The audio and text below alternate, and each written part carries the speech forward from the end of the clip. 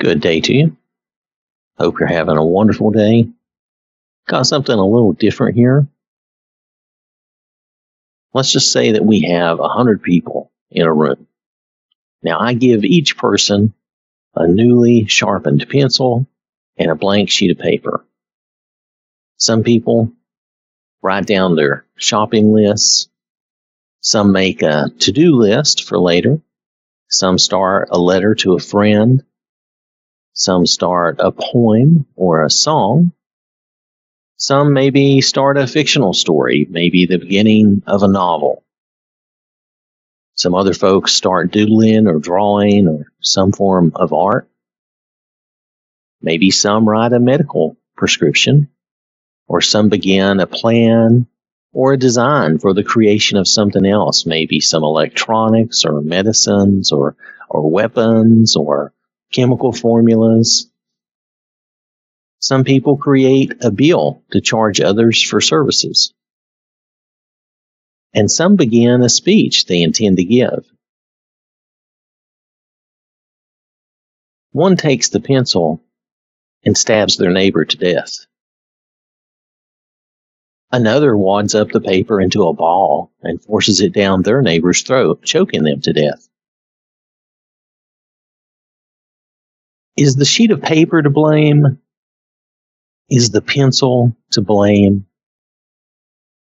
Am I to blame for giving them the pencil and paper?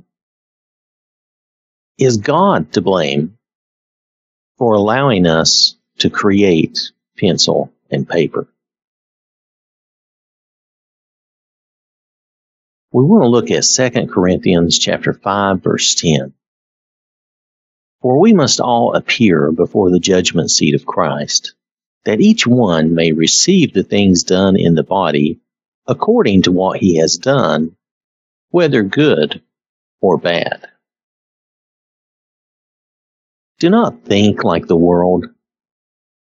Each person is responsible for their actions. Inanimate objects are in no way to blame for our actions, and God is in no way to blame for our actions. And just because something bad has occurred, don't forget to appreciate all the other good things that came from the pencil and paper. See, we tend to focus on those negative things or those last things we heard, but look at all those positive, good things that were being created with that pencil and paper before we got down to those last couple of items. Focus on those good things. Appreciate those. We look at James chapter 1, verses 16 and 17. Do not be deceived, my beloved brethren. Every good gift and every perfect gift is from above and comes down from the Father of lights, with whom there is no variation or shadow of turning. What we do with this life, what we do in our lives, is up to us.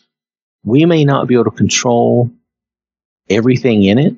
We can't control where we start from or how, what we're born into. But we can control our actions and our response to everything else in our life. We can control how much effort and how much work we put into things and what we focus on. So remember that the life that God has given us is good, and it's up to us what we do with it. So I want to thank you for listening. Hope you have a wonderful day. May the Lord bless you and keep you safe. And remember, God loves you.